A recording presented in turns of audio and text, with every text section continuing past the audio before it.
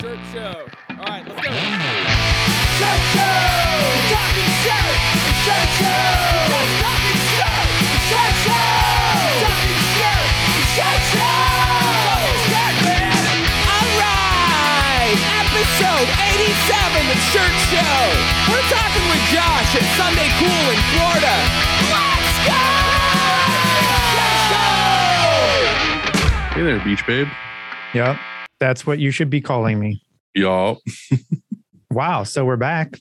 Hey, you're back. I've been back. Officially, I don't know, 2 hours ago, landed in STL. And oh, look at this. This is gross. 38. Yeah, that's warm compared to here. It's fucking freezing here. Yeah, that's freezing compared to Laguna Beach. Oh, I believe it. Yeah. Look at you. You're all suntan. Disgusting. I don't know what you're wearing, but when you first came on, I thought you had a scarf on.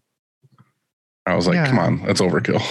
Well, when you go from 70 to what is that? 38, you need a scarf. Okay. Yeah, it's a lot sure. to adjust to. Yeah. All right. How do you feel though? You feel good to be home? I do. I feel, like healthy, physically and mentally and Rested. Yeah. Like You're all zenned out. I know. I think I think it was 19 days because we left on the 12th. It's hell of a vacation. Maybe one of the days was travel, so it doesn't really count, but basically 19 days off of work anyway. Yeah. But I'll tell you this. You worked while you were gone. You did emails. I did, and I think it wasn't like a total, how we've talked about this before when you really disconnect. I never got to do that, honestly, never truly really disconnect because Yeah. maybe a little bit on the weekends I did, but during the week, no, because you just got to keep up with it. But I'm not complaining because it was only an hour, maybe more like 2 hours, 3 hours at the most. I tried to ignore it during the afternoon. If I got an email like, oh, look, I'll just get it tomorrow, but it was too hard. I saw you take a few calls in Long Beach. I did, but that's just how it works. You got to. Yeah, that's cool. But it basically consisted of waking up, coffee, little pool time, break, take a break from the pool for a little bit of lunch.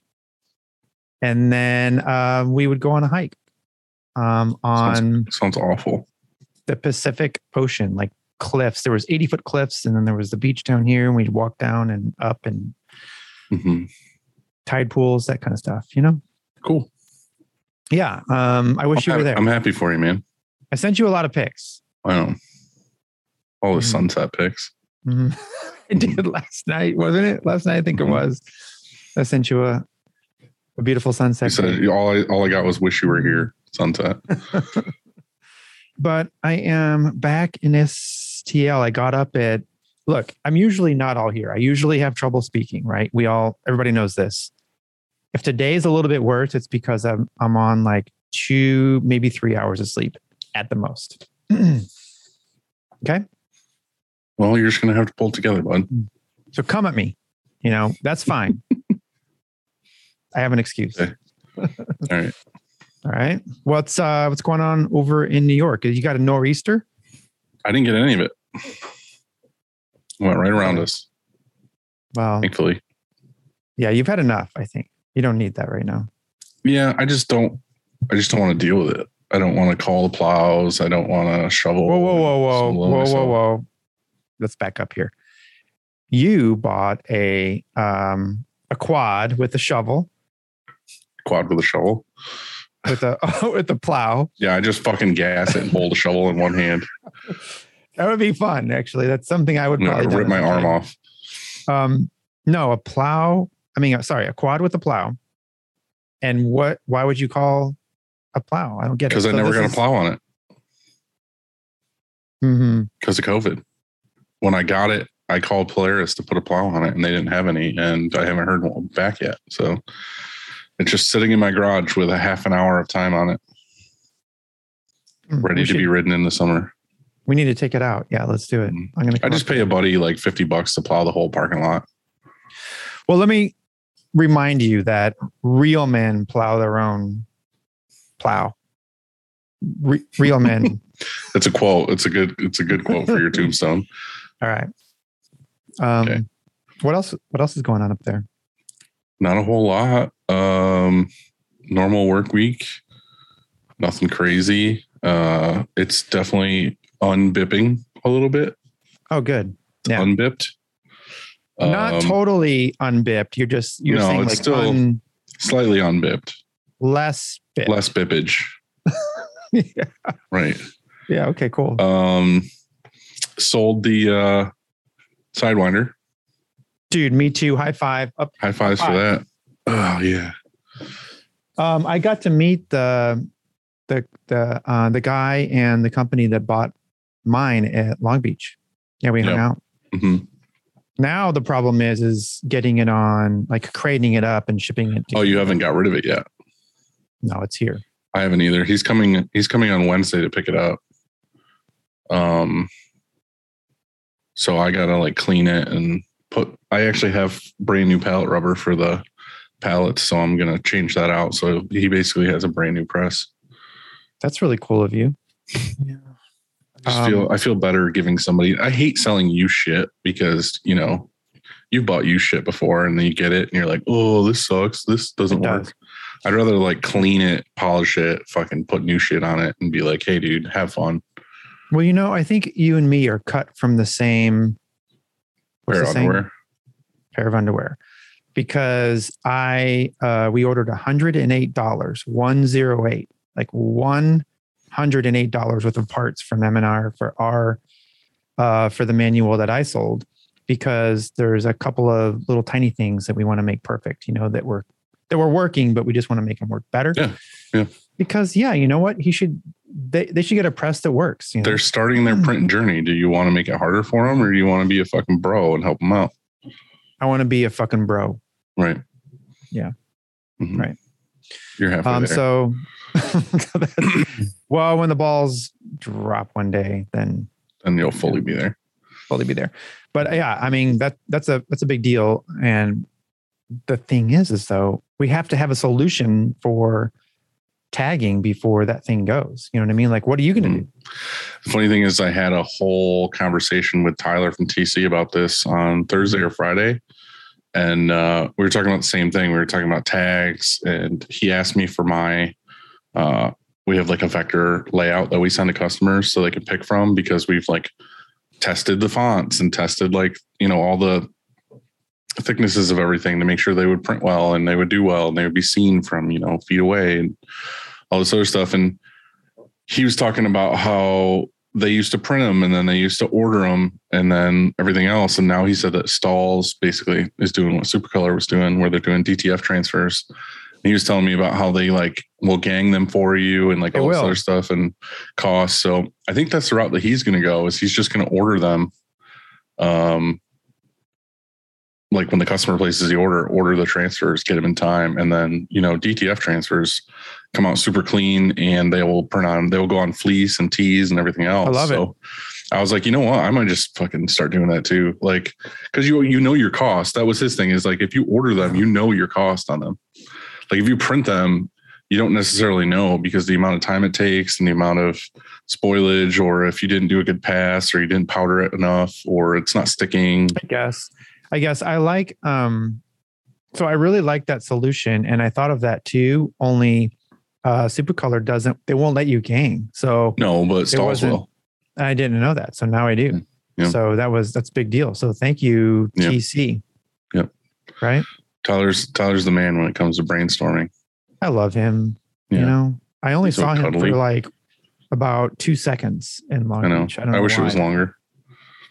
Yeah. So I think we just need to fly out to TC's shop and hang out for a couple days. There you go. Fly here, because I heard he's coming here like in a week or two. He might be. He texted me about it.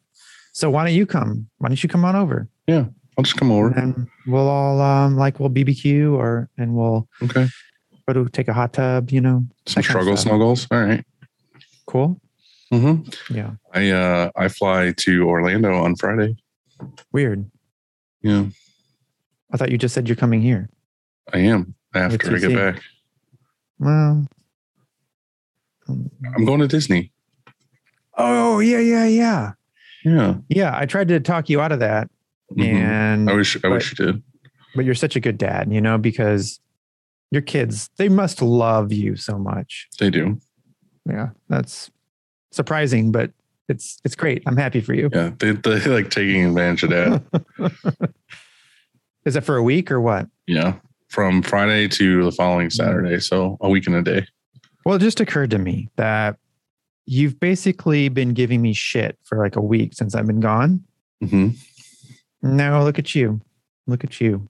How do they, what's the saying? The pot calling the kettle black? Yeah, that's what this is. You're fucking on a beach for how many days? 19 days? Just you and JoJo? You're going to fucking Florida. Yeah, I'm going to Florida with 2 kids to run around on hot blacktop and do rides that I can't ride. Well, so it's vacation. Just stand there with a fanny pack and watch the kids ride things. It's quality family time. You're bonding, and you're going to be in Florida. It's beautiful weather. No complaints. So yeah, okay. Looks like we are cut from the same pair of underwear. Right. I get it now. Do you think the shop's happy to have you back? Or are they like, fuck, Andy's back? Well, one, they don't know. It's Sunday. Oh, they didn't know you're gonna walk in tomorrow and be like, they probably figure I'll be here tomorrow, but they probably don't want me to be. I mean, let's be honest. Boss is back. I decided though that tomorrow, when I get here in the morning, I'm just coming into my office. I have all kinds of work to do in here, you know, and I'm just gonna sort of just spend 90% of my time in the office. I'm not gonna go out there, boss man in it. Poking fingers, yeah. No, I'm not gonna do it. Just gonna chill in here. I don't know about chill, but I'm going to do work in my office. Type. Call. Yeah. I have an interview tomorrow also. Yeah. Where are you interviewing? I have one interview tomorrow, and then I have one interview Tuesday. For? QC, quality control, which, by the way, I got so much fucking shit and I got so much love for that job posting. And maybe we can talk about that in the episode, because I have a very interesting observation, and we should cover it. We should cover it for, it's going to take more than just a few minutes. And I think that we only have a few minutes left for our guest shows. And so maybe we save it. Yeah. Sure. Tell me about that hat. I want to say Mr. Wheeler made that. Yeah. Buddy Josh Grizzly Wheeler made these patches, and I told him I wanted the patch and not the hat because I have a gigantic head and I only have specific hats that fit my head. So I bought this hat specifically for this patch, and then hand sewed it on. Hand sewed it? Mm-hmm. Huh. Oh, you're saying they're not adhesive backed? Mm-mm. Okay. Josh sews all his patches on. That's better. I don't have that ability, so I had it hand sewn. Bye. Lindsay did it. Oh, yeah, that's sweet of her. She loves you too. At the craft store next door. Okay, man, you're just surrounded by love up there. People that take care of you. It's a good thing. Yep, that's it. Hey. What do you call 2 monkeys who share an Amazon account? I don't know. Primates. I only have one because I loved it so much. I'm like, that's all I need. Right. I don't want to bring it with anymore. I thought that would be enough. Yeah, mine's not that great either, so don't worry about it. What do you mean? Not that great? That's good. Yeah. Yours was great. That's what I mean. Okay. It was so good. Well, you said either. You said mine's not that great either. So in other words, I'm sorry, I misspoke. So yours isn't that great. Right. Okay. What did you call the Greek philosopher? What did the Greek philosopher name his screen printing shop? This is a good one. Did Scott write this? Mm-mm. You wrote it? Mm-mm. It has to be. There's no dad joke out there that ends with call his screen printing shop. There's just not. I found it on the internet. No, bullshit. Okay, so let me see. Can you please say the joke again? Or ask the question again. What did the Greek philosopher name his screen printing shop? Fuck. I don't know. I want to know though. Socrates. That was not out on the internet. No way. Yes, it was. You made it up. It's cool if you did. Like, we're not going to make fun of you. Everybody will. I didn't make it up. I can't take credit for it. I don't want to lie. That shit's out there. It's on It's on all the top dad joke. It's not forums. And that's fine. That's okay. It's on the message boards. It's like top of Reddit. Last week we did the Frank button and it just felt like I was cheating. It felt like, yeah, it was, just didn't feel right. It didn't feel the same. And so I think we really, really need to do this. We got to make up for it. In other words, we want to say, hey, I'm sorry. I'm sorry, Frank Button. Sorry, bud. I missed you. Mm-hmm. And, well, there it is. Ready for this? Whoops, I almost dropped it. I'm ready. The question is if you're ready. Fucking born ready, always. Frank. Oh, that was a good one. It was really good. Yeah. I had to make up for it. Fucking love you, Frank. I'm proud of you. Well, thanks. Cleaning. Oops, that's not Frank. Oh God, and you fucked it up. Well, a little rusty. I actually was just out in the shop and I realized my palette of screens to send back to Frank for restretches is getting pretty fucking same. beefy. I want to take a picture. Well, I got to get mine out first then, so that mine gets done before you. Well, I'm closer shipping anyway, so good luck. And he also would just do mine first, of course. Mm-hmm. Obviously. For that Shirt Kong special that nobody asked for. He said a couple of people did. He said a couple people asked for that. Mm-hmm. But so if you don't know the Shirt Kong special, it's it's thin thread with a little bit of the caulking mm-hmm. all around the inside, because just like you would assume, if you call and ask for the Shirt Kong special, it's just going to be a little bit of caulk. All right. So it all starts with a screen, and whether it's new stretches or restretches, Frank and his team do it the best. To find out more, go to graphicscreenfashion.com, mm-hmm. FFFFF, rank.com, or greatfuckingscreens.com. Exactly. It's easy as that. And talking about easy, cleaning screens is no fun, but Easy Way makes it funner. You're such a fucking car salesman. Their line of eco-friendly chemicals will help you keep your screens and your shop clean. Check them out at easyway.com. Easy Way. It's the easiest way. Sure as shit is. Sure as shit it is. Alex Great people over there. I don't know if you saw this, but Alex and I touched chests and stomachs. I did. I saw a lot of things from Alex. Yeah. They're locked in there. It happened. Action Engineering makes a ton of accessories printers need. Go to actionengineering.com to have a look. Then use Shirt Show at checkout and get a one-time discount of 15% off. And speaking of, did you happen to see Eric's posts on Facebook over the last couple of days about the new shit that Action's making? I saw a fan. I saw one with blower. I saw the fan. That looks super rad. I saw there have a job cart with the pallet holders underneath it. And I also saw he had a squeegee cutter. Oh, I did see the squeegee cutter. Yeah, everybody needs one of those. And the funny thing is someone commented, will it round corners? And he said, now it will. So I'm wondering if when it cuts, it's got like a straight and then a curve. So when you cut the blade, it'll cut it. No, it can't.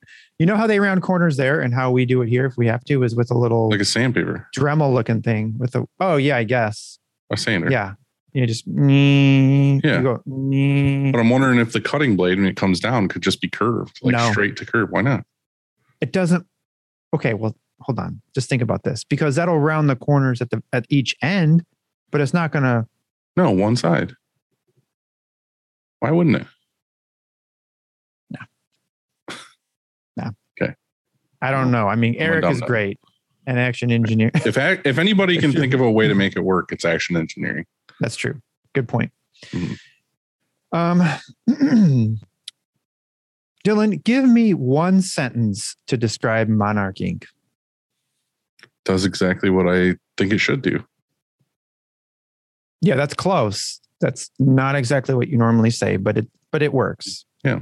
I'm pretty sure. And what I mean by that stupid ass statement is that when you buy something, when you invest time and money into it, you want it to do exactly what it says it's going to do and not compromise on certain things. So when I know that my team is going to go out and mix an ink, it's going to be right, and it's going to be opaque, and it's going to be soft, and it's going to do exactly what you fucking want it to do. Mm-hmm. So that's why when I say Monarch inks do exactly what they say they're going to do, it's because that's what it is. It's doing exactly what I want it to do without compromise. So ink better, print better, be better. Live Moss. Monarch. Tiny claps. Or something else. Oh, fuck. I forgot to tell you this part. So 2 years ago, when we went to Long Beach, and then we had the other 18-day vacay, yes. We on our the last day, we went to Costa Mesa, went to this restaurant because it came up as the hottest new restaurant in Costa Mesa. And we're like, this is us. This is our jam. We gotta try it out. Went there, loved it, and knew one day we'd make it back. And guess what? While we were in Laguna is only maybe 20 minutes from Costa Mesa. We went there 3 times. And the server knew who you were. They were like, hey, we saw you last year. Here's a big discount. Here's a creme brulee. That does sound delicious. We didn't have creme brulee, but we did have an ice cream called, it was this gelato rolled in pistachio. That sounds like a cat turd and cat litter. That's what it is. That they described it to you as something else, but what they did is they got a cat turd out of a litter box and gave it to you. False. I don't want to defame their delicious. So the restaurant, if you live in the LA area, go to Costa Mesa and go to Trenta, Trenta. It's fabulous. And better yet, the guy who helped us day one was, we just chatted it up, right? We got to know him. His name's Gio or Giorgiano, but he goes by Gio as his DJ name. Because why? He's not a DJ now. He was a famous DJ in the 90s, house music. And so we went there the next night. Actually, we went 2 nights in a row, and then we had a few nights where we didn't, and then we went back last night. And then then you hired him out to DJ at your hotel room. We did, and here's a little bit. Here's a little bit of that. Here's some audio from that night. You got some Gio on there? Oh yeah, brother. Dude, is that a picture of him? There he is. Looks like a serial killer. There he is. Now, I hope that's not. Can you hear it? Wow, it sounds really good. I couldn't assume why he's working at a fucking restaurant now. Dylan, shut the fuck up and listen to this for a minute. Can you hear it, or is Zoom cutting it out? All I hear is fucking. It sounds like a fork on the table.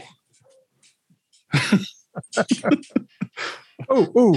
You hear that? Oh, he really switched it up. Did he hit Did he hit the fucking demo button on a fucking Casio? You're not very nice, are you?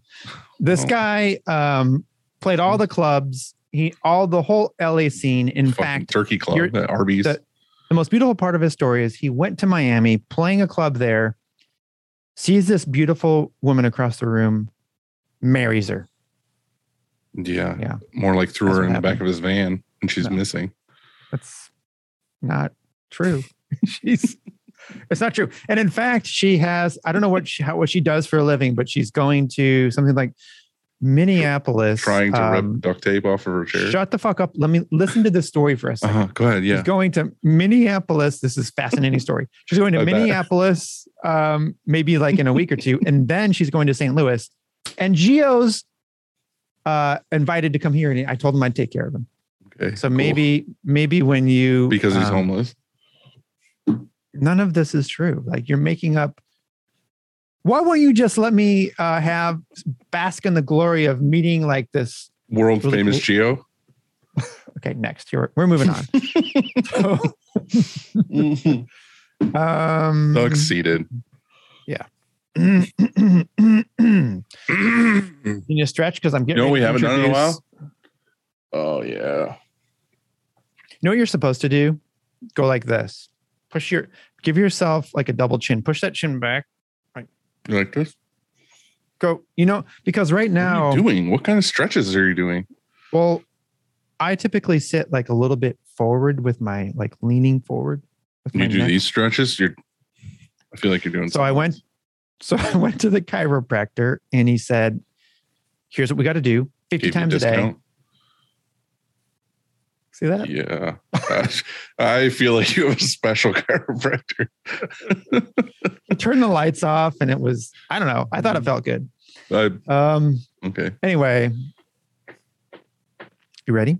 Did you Yeah. get stretched? Okay, because I've got. I'm afraid now. I'm afraid to have to go to a chiropractor and have him make me do things. You're in a mood today, aren't you? Oh God, yes.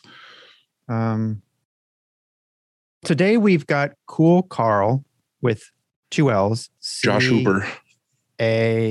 CARLL. And he is from Sunday Cool out of Florida. His videos have millions of views and are all created for the benefit of youth ministries across the globe. Go check them out. They're hilarious. And some of them are, I guess, a little more serious. Some of them, though, are crazy hilarious. Like he does spoofs. Like he did did you see the Snatch one? The spoof? Yeah. No? Yeah.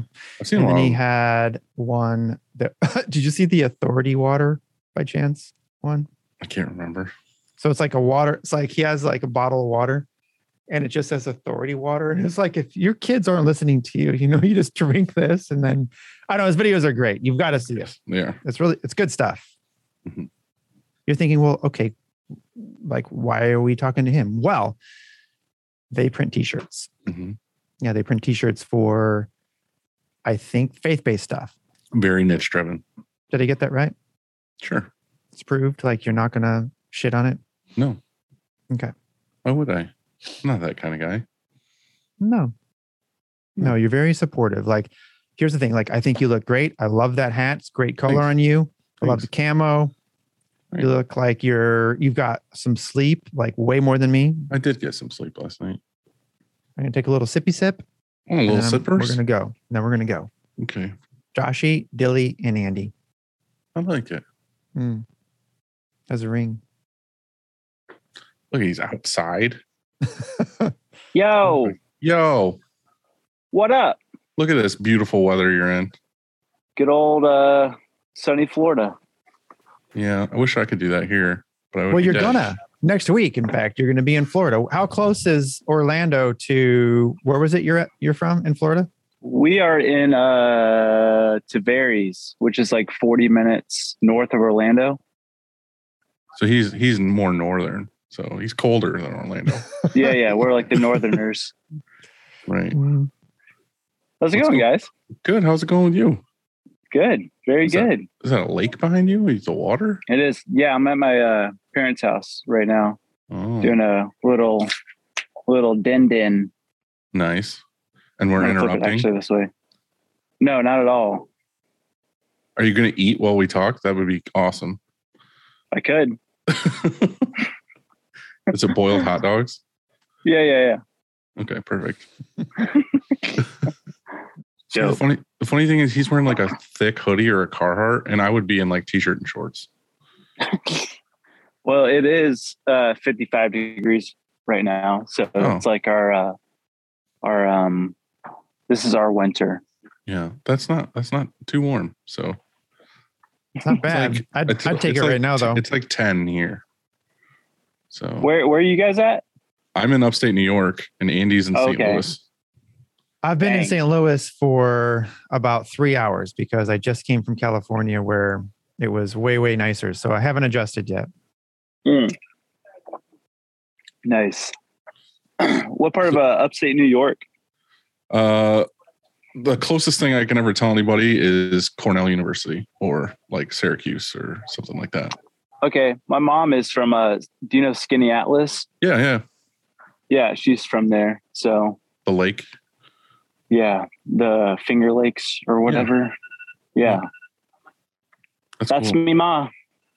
And she moved to Florida, or? She did move to Florida when she was in like middle school, I think. Oh, okay. Yeah. So she didn't get the full life experience up here with the wonderful cold. She got enough of it to never want to like, go back. This. So right. Yeah. Exactly. Yeah. So what's going on, man? How's work? It's great. Yeah. Super dope. A while ago, I don't know how long ago now, probably maybe a year, 2 years ago, my good buddy Chris Tanner told me to check you guys out. Nice. And then I called him. I called him a little while ago, and he was watching football, and his child was screaming. So I said, "Hey, man, I'm going to let you go and talk to Josh." So, yeah. Chris is a old buddy. We go back probably, man, I don't even know, like probably 15 years or so. Yeah, he said working, I guess it was at your dad's shop, was his first introduction to the screen printing world. Yeah. Back in the day when my dad owned another screen printing company and then sold it and transitioned into Sunday Cool. Yeah. Can you tell us how that whole thing started? Like how you got involved and everything? Yeah. So my daddy owns it. End of story. End of story. So I got a job. No. Mm-hmm. Yeah. So he's been doing screen printing. He started, it was called Youth Stuff. He started that in 1996. Dang. So I was 5 years old, 6, 5, 4, 5. Around there. 5. Yeah. Around there. And so I always grew up around screen printing and stuff. And I think it was like 10 when I started like working at the shop, being the catcher. And I did that pretty much every summer. And then do what? Yeah, oh yeah. There's a time, here's my brother's over here. He's the one that actually knows everything about screen printing. But you guys should probably interview him. But well, he can jump in here too. But it seems like I guess your role is marketing. It is, is my guess. Yeah, so that's what it transitioned to. So, long story short, my dad sold Youth Stuff like a year out of me being out of high school, 2011, 9? 9 or 10. Yeah.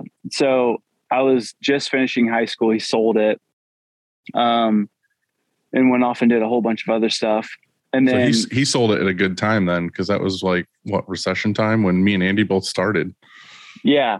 I mean, he did not make out well though. He some business stuff led to not the best of times. But me and my brother and my dad started a small contract screen printing shop, and we called it Outhouse Tees. And the catch, where shirts happen. So we are a family of puns, I guess. I was going to say. Yeah. Now you said that shop that you guys started was contract only? Primarily, yeah. So my dad was still under non-compete, so he gave the business to me and my brother. Right. And he would basically like loop us into like these big deals of I don't know if you know PureFlix. It's a big like Christian film industry.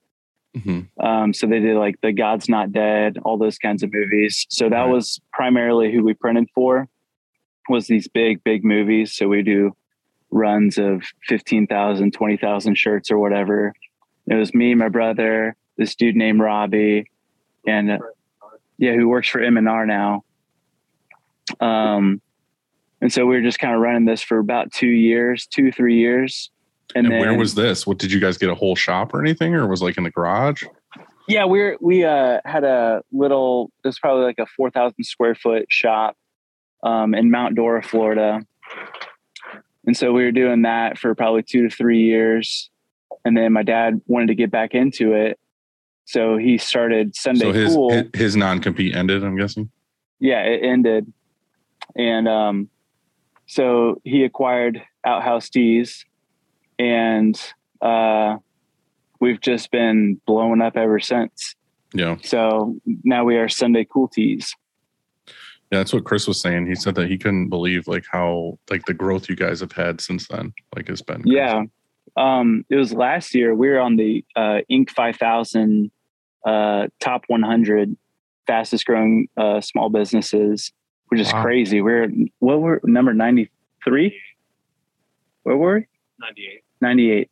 Was that so, you know, growth, like fast growth is tough. I've noticed there's been a few times we grew too fast. Like if you double, for example, that's really hard to maintain sanity and everything else about your shop, because that happened to us once. I was like, wait, we can't do that again. We have to slow it down, you know? And so did that same like kind of thing happen to you with that sort of growth? It's continuing to grow.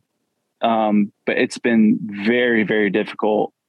I feel like my dad has aged probably 20 years faster than he should have. But we slowly have been putting the right people in place to keep up with the growth. It's been super hard though. It's been fun, but like very draining, and like people's positions are constantly changing within Sunday Cool just because we literally have been doubling every year. Like our first year, we did like a little over $1 million. Second year, we did 3 million, such and such and such. So like this year we're projected for 15 plus or whatever. And this is year 5. Yeah. Yeah. We're going into our 5th year. You guys are like ultra niche driven though. Like you're straight up doing like churches and youth groups and all that other stuff. Like, is that attributed to like the whole marketing thing with like Cool Carl and all of that, as far as like getting out there to most of those? Yeah. So our niche is the church realm. My dad used to be a youth pastor when I was a little kid. And then the way he got involved was he started doing calendars. So he would make custom calendars for people, but he realized that people only buy calendars 1 month a year, pretty much. And so he started taking their pictures and putting them on t-shirts. And then as a youth pastor, he was like, man, it would just be way easier just to make my own t-shirts. Right. And so that's where youth stuff was born. And now, how did he market that to other churches though? Like, how do you get, especially back then when it's not like social media and internet stuff, like how are you just like growing the church market? Yeah, there's a couple of conventions a year for the like youth pastors and stuff. And so that was the main plug-in to this niche, was going to these conventions with all these youth pastors. There's one, it's called YS, which is Youth Specialties. And back in the day, I mean, it was probably like 3,000 to 5,000 youth pastors in the nation come to this convention. And so he would set up a booth.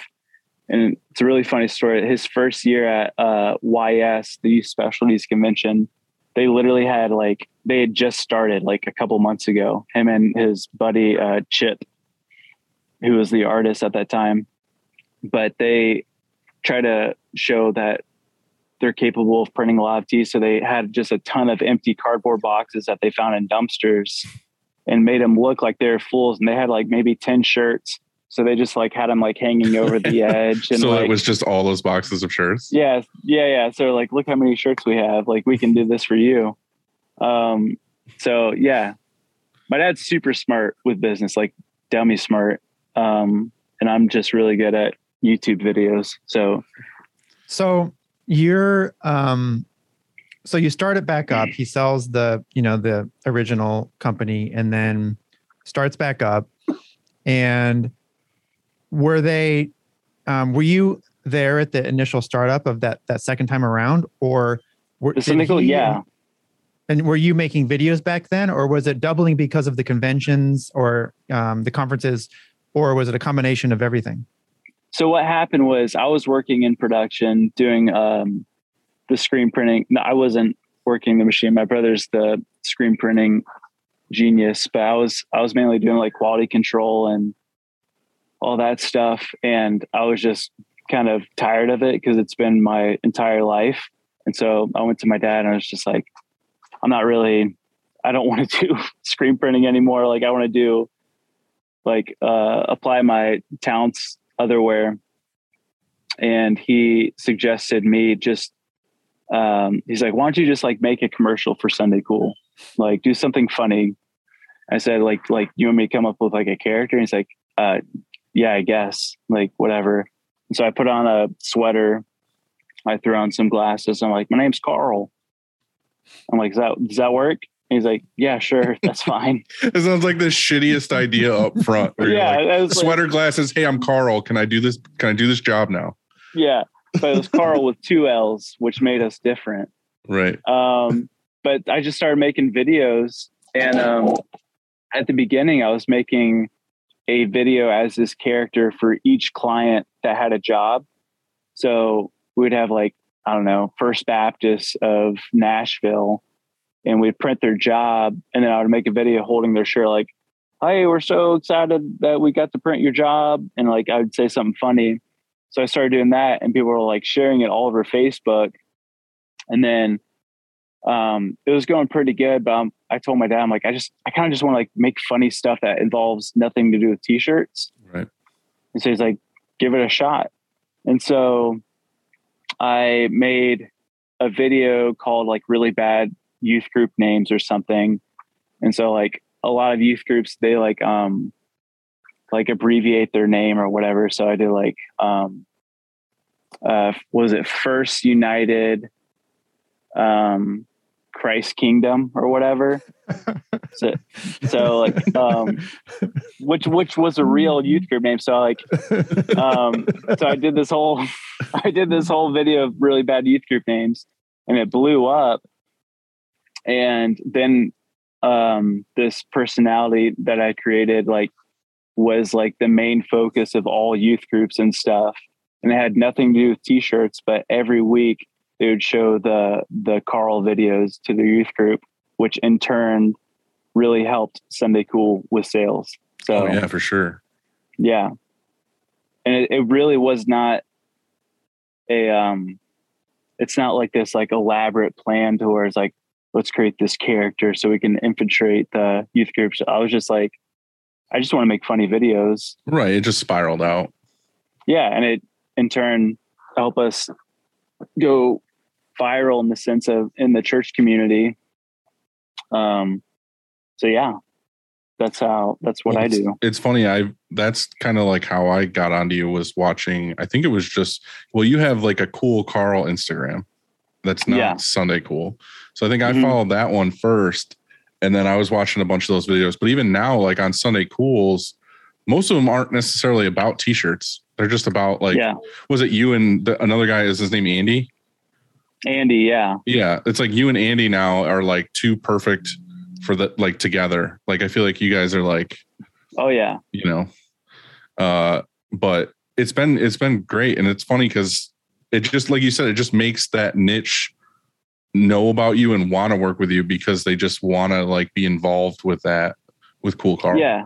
Yeah. It's kind of, I mean, the longer I've done it, the more I realize that it's like, you can almost like build a trust because there's like a face to the company, right? As opposed to just like a logo. There's like a personality and like something that people can trust. Yeah. Like a culture that's just like, yeah, of course we want you to do your business. Because like there's a face, you know? Right. Yeah. I think that, you know, it's like the perfect kind of marketing, because if you're marketing let's say for like Vans or something, and you just talk about the shoe, like, hey, we're Vans, check out these shoes. Well, you could do that, I suppose, right? Or you can just show somebody skating, you know, and then it happens to be that they're wearing Vans. Exactly. So like the way you did it is fantastic. And I don't know, did you start out and they were great, or is it something that you learned? I mean, did you have a background in video, you know, videography, and or acting or whatever, you know, a comedy too? No, I was just a really weird kid growing up and would pretend to be other people. Some people would call that schizophrenia, but I call it marketing genius. Yeah. Right. Yeah. No. Yeah. I mean, in high school, I like with Snapchat and stuff, I would always do these like characters and like send it to my friends and like whatever, just like a little whatever. I don't even know. Like I would play this. You were like German guy. Like a Vine kid that made all the funny vines. Yeah, but my friends always loved it, so I'm like, I can do this for a lot of people. So I just started doing it, and then just throw the Sunday Cool logo at the end, and it drives in business. Right. Now, are you guys also doubling down on the convention thing? Because it seems like being that niche, you can definitely capitalize on like doing these conventions and having a big Sunday Cool booth. Oh yeah. I mean, COVID has been weird with the conventions, but we just went to our first convention like 2 weeks ago. No, last week. We were in Chattanooga, Tennessee at a convention a Baptist convention. But all I do is I literally put on a sweater and there's a line of people that just want to take a picture with me. And like, as they're waiting in line, are people that they're like the sales team or whatever, get to talk to them about their short orders and stuff. So cool. Yeah. It's really weird. Is that like biting you in the ass at all? Like, are you getting like too much attention for it and not enough in the direction you want it to be? Or is it has it backfired on you at all?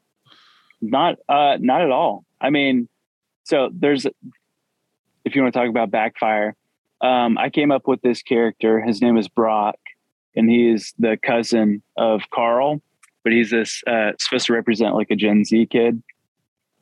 And so, is that the one with the reflective glasses? Yeah, the heat wave glasses. Okay, yeah. But I came up with this video, which it was crazy because I'm like, I was in a Facebook group with all these youth pastors. They were talking about their kids are saying the weirdest things, like this lingo that they literally don't understand. So I said, it'd be kind of funny to make a Gen Z translation video. Mm-hmm. And so I looked it up and just to see if anyone's done it, because I hate copying people with their content. And no one had done anything of a Gen Z translation. And so I made this video and it went bonkers, like super wild. Like on YouTube right now, it's like over 3 million views. And like, it was like on the top page of Reddit for like a full day or 2 days or whatever. It just like went bananas, and which ultimately drove in more business. But then we got approached by a company to make a devotional that was a Gen Z translation devotional.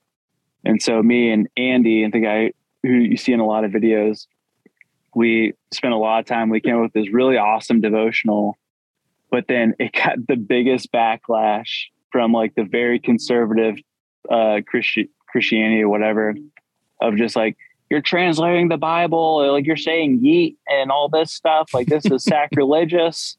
And but we had verses on the other page of like the actual translation, but that was a huge backlash, but ultimately drove in more business Sunday Cool, because it was like everywhere in the Christian realm of like, these guys are whatever. But and also, I mean, if you're trying to connect with youth, I mean, they can spot, fake, like phoniness, pretty easily. Oh, definitely. And here you're bringing this, and it's just a way to connect somebody that maybe isn't part of the church, and all of a sudden they see that and they're like, oh, well, this is pretty cool. Yeah. Well, you're also geared. You're also going towards like the youth kids too, not necessarily like the 60-year-old dad and mom at church. Like, oh yeah.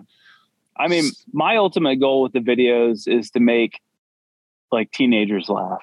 Right. Like that's because I just want them to see that there's such a stigma over Christianity of like, because the freaking Christian film industry has ruined Christianity in a sense of like, you can be funny and be a Christian and like have a sense of humor, and it doesn't have to be in this like weird like homeschool bubble of like, right. I'm not allowed to say darn it, So my ultimate goal is to show people that you can be funny and be a Christian. and be real. Yeah. And at the same time, I work for a t-shirt company, so you should consider ordering shirts from us. Just whisper that at the end. You guys, yeah, because that's how I get paid. Yeah. So, but it's awesome because obviously it's working. Like the marketing is working. What else are you doing at Sunday Cool as I guess are in marketing now other than the videos? Because it seems like you guys put out a lot of videos, but are you doing other things that are creative for? Yeah, I mean, for a while it was literally just me making the videos, so the writing and the filming and the editing. But since then, I now have 2 dudes on my team, or for the content team. Andy does the majority of the writing now. He's Andrew, great too. Like, how did you come across him? He was a youth pastor and he loved the Cool Carl videos. And we met him at a convention.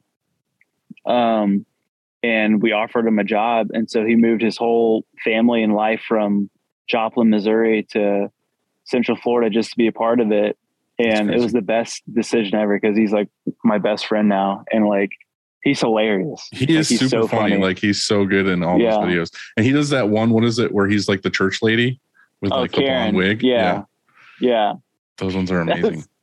Yeah, those are super fun. Those are the ones where I feel like you would be getting in trouble because I feel like the Karens of the church would be like, what the hell? Like, yeah. I mean, we definitely get some comments here and there, but we end up using those comments in our next video. So, yeah. So they're just supplying us with writing material. Right. But, so you guys are mostly focused on content. I didn't know if you were doing other initiatives or anything. Yeah. I mean, like, obviously we speak into the actual marketing stuff. So like there's other aspects of like our email blast and social media. And we try to do like a yearly mail out or whatever. So this year we did like a kind of like an interactive calendar. So each month you like scan it and it's a video of Carl explaining like the deal of the month or whatever, but like we add a humor element to it. So like we definitely do more than just YouTube videos. But yeah, we're getting deeper into marketing and more like strategic marketing and stuff with our department. Now you guys have, like you said, grown like crazy with the being in that market. Are you seeing there being a ceiling anywhere where you've kind of got a lot of that market and you need to branch out more, or are you? We're definitely, there's definitely a ceiling to everything. Especially with this market. And we are reaching out to different markets. But I mean, we're still continuing to grow. So like we haven't fully hit that ceiling yet. Yeah, but maybe you are where you want to be. I mean, right. That's what I was going to say. Do you want to keep going, or do you want to just be like, dude, we've got this many autos, this many employees? No, yeah. I mean, my dad doesn't want to keep growing. He's like, my dad said he would be content with like 4 million a year with the revenue for Sunday Cool, but we're well past that now. So it's more just keeping up with the demand. So we just hired on a new GM and she's awesome. And she has all ideas of bringing Sunday Cool to other markets and stuff like Christian schools and all this stuff. So, yeah. And you guys are trying to stick with the Christian market, not like just like, what if somebody comes from the area that's just like a plumber and he like wants shirts? Can you? Oh yeah, we definitely do that. I mean, our bread and butter is the Christian realm, but like we do screen printing for construction sites. How do they find you? So like you have a shop with exposure from the street and like a retail showroom kind of thing, or? Not really. I mean, we don't really have like a showroom. It's pretty, people walk in and like, we saw you online. Can we order shirts kind of thing? And like, yeah, that's not how we really do it, but okay. But yeah, I mean, the internet is, and it's a lot to do with the videos. Like a lot of people see the videos that me and my team have created and look us up and be like, oh, they do screen printing. Like, are in a construction site. So well, I need shirts. The funny thing is too, is like, I feel like if you're doing a good job at the merch for a church, it's kind of like when you do live printing at a big event where you're at a crowd of people that are in tons of different industries. You know what I mean? Like you're doing it for a church, but in that church is like all kinds of business owners, you know what I mean? And they're like, oh, they asked the church, like, where did you get the merch done? And then they get their merch done. So I feel like that would only just exponentially grow your market of printing for anybody in it, you know, anything. Yeah. So I feel like that's just got to help so much more as well. Like you're in the faces of all these people.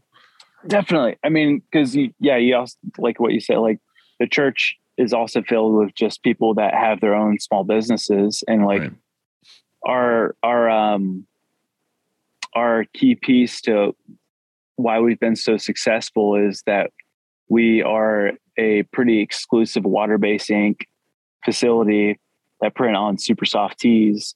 And so like soft and soft, it's just like the boomers' dreams. Like, oh, it's so soft. I love that you said that, because, you know, it's not just one thing. Like you can have these videos and they could be funny and really popular, but the printing sucks. But yeah, you order some shirts and you receive and you're like, man, this is terrible. Like you guys don't know what you're doing. Forget it. Like, and then all of a sudden you get bad reviews. So you have to have the whole package, really. I mean, you have to, which is really, really tough, you know? And so I think a lot of people, their questions are, and mine often is too, like, okay, so okay, fine. Like let's say you have the talent to make this video and you actually are funny and it's a good video. Okay.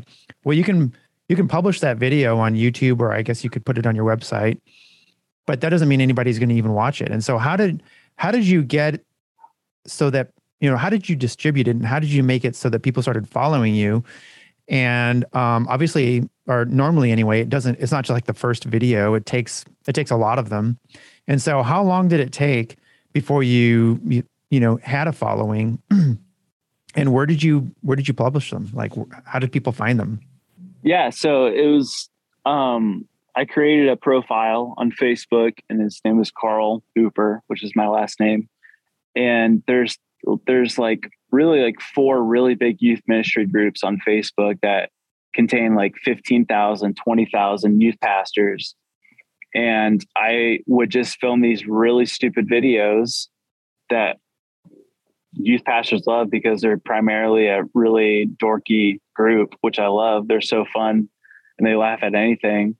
And so I just started posting videos on these groups, and that's when it took off, and then made a YouTube channel and Instagram and all this stuff to back it all up. So all those people from these youth pastor groups went to our YouTube, and like the kids loved the videos, so they would go subscribe to our YouTube and our TikTok now. And so yeah, it was mainly the youth pastor groups on Facebook that really helped launch the video stuff. People would like it, and I guess they would share it, you know, and so it got all this traction. Yeah.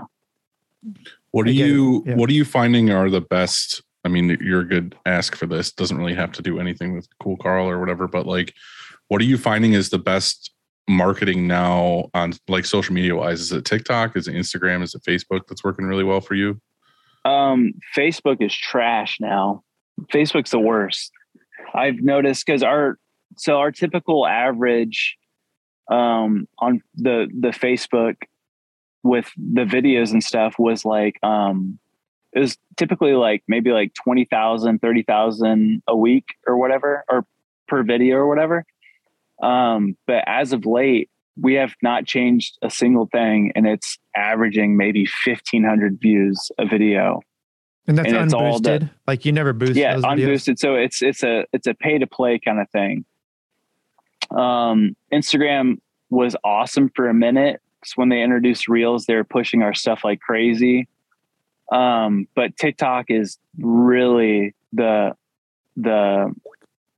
bread and butter of marketing right now, in my opinion, because that's just what everyone, because I mean, Instagram's trying to keep up with TikTok now. So they're just pushing these Reels, but it makes total sense because TikTok is younger, you know, and if that's where That's your What are target. you- Like your demo. What are you doing Yeah. on TikTok are you doing anything special, or are you just posting consistently, or are you using hashtags or anything, or is there Yeah, is there a hashtags- method to it for you?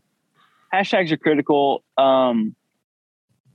The research that one of our dudes on our team has done, that like TikTok algorithm, to be ahead of everyone and to stay in front of people, it's not doable in my opinion. It's to post 3 to 4 videos a day, and that's just like, no one can do that unless you make just trash content. Right. And I'm pretty like, I want my content to look really good, and like Right. I don't want to like settle for just trash content just to stay in front of people. So we're trying to, so every Wednesday, so we release a video every Wednesday, and it's typically like 3 minutes long or whatever. So what we've been doing is taking our 3-minute video and breaking it down Clips. to 2 or 3 parts, so we can post that at least 3 to 4 times a week, and just to keep that consistency going. But consistency is the key to social media, Right. which is draining. But Well, that's what I was going to ask you, is if you could go back to your old videos before you were on TikTok and maybe like put those up, or like you said, break them up into like smaller chunks, because you're not posting a 3-minute video on TikTok. You're posting. yeah, you know, I mean, and our content has changed too, like within the past year, because kids don't really want to watch skits so much as they want to watch just like jumpy, bum, bum, bum, bum, like cut, like Right. this like constant feeding of laughter. So we've done a lot of videos. We call them super cuts, to where there's a theme to the video, but really it's just cut up to where it's like super quick, to where there's not even like a pause, because that's like what gets people's attention. Are you filming? Are you shooting that with just like an iPhone, or? No, we have pretty nice equipment. I mean, we have like, we just got a Sony FX3, which is one of their newer mirrorless cinema cameras or whatever. So it shoots in 4K. And so, I mean, we shoot on pretty nice stuff, because that's just me. I just like the stuff to look nice, Yeah. you know? Are you feeling, after all this time, are you still feeling motivated to do these? Or are you just like, this is my job, I just want to do them? Yeah, I go through seasons to where I feel like pretty burnout on keeping up with it. Especially a lot of my thing is like when the video views are like going down and stuff, I'm just like, this sucks. Like, I don't even know what I'm doing anymore. But it's not even our content. It's the way these social media platforms change their algorithm constantly. But it's just like, I feel like in the beginning you were doing it because that's what you wanted to do, and it was like something you were pumped on. And then eventually it turns into, like you said, now you've got like 2 guys under you that are like, hey, we need to put out this content. And then you've got someone doing research that's like, yeah, we got to put out 4 videos a day in order to make this relevant. You're just like, dude, like, yeah. Yeah, it's definitely, I'm slowly transitioning into a bigger role within the marketing at Sunday Cool. So I'm really boosting up the team below me to kind of like continue to carry the funny content aspects, because I really want to like continue to really do research and test on different ways to market, or like strategically market stuff. Because I think Andy's been doing his own videos. Like, you're not even in some of them. Yeah. And I've been like really pushing him, and I'm boosting him up just because he's so funny. Like, right. Like, it doesn't, like, my goal is to like, it doesn't have to be my face on every video. Like I just, at the end, I mean, I have to like approve the videos, because like I'm pretty controlling of like, I feel like the video should look like this, feel like this kind of thing. Mm-hmm. And Andy, he's kind of on the same wavelength as me. So like he's been the best to work with.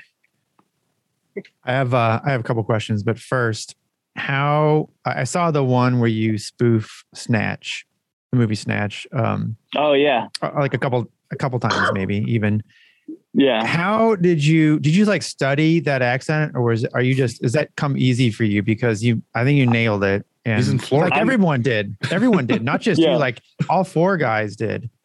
Yeah, no, I've always loved doing accents, like even as a kid. Like I said that if anyone put a recorder in my truck, they would think I'm a psychopath because I'm just constantly going over accents and stuff. But yeah, I love doing accents, and fortunately I've been blessed with being able to pull it off. So how many sweaters do you own? a lot. We have a whole wall in my office of sweaters. Are And people sending you rad sweaters? They used to a lot, but recently I've been trying to like pull the Carl out of videos just so I can like dive into other types of comedy or whatever. Well, so I was going to say, I've seen a lot of videos where you're trying to do different characters, not just necessarily Carl. Yeah. Yeah. Cause I definitely got burnt out on Carl, cause I'm just like, you can only take this character so far because he's just this weird hippie country boy that wears a sweater and has a very like one type of humor. I'm like, I have more to offer in the humor level. So I'm like, I want to start introducing more characters. I think you can totally do that though, because like I follow, do you know who Ed Bassmaster is? Oh yeah. I mean, I love him, and he might have more than 10 different characters, you know, and they all are actually like really different, but still so funny each one. So I mean, I don't know, maybe it's a good idea just to keep it fresh. I like it. I agree. Oh, go, Dylan. Do you have a question? Because I have another one that's going to be way different. Oh, okay. Yeah, mine's a little different, but are you doing speaking events at all? Like, are you going around as Carl and doing any speaking or anything? No, not at all. Because I am super introverted and I have like crippling stage fright. So I don't do that at all. Andy is a full-on extrovert that loves talking in front of people.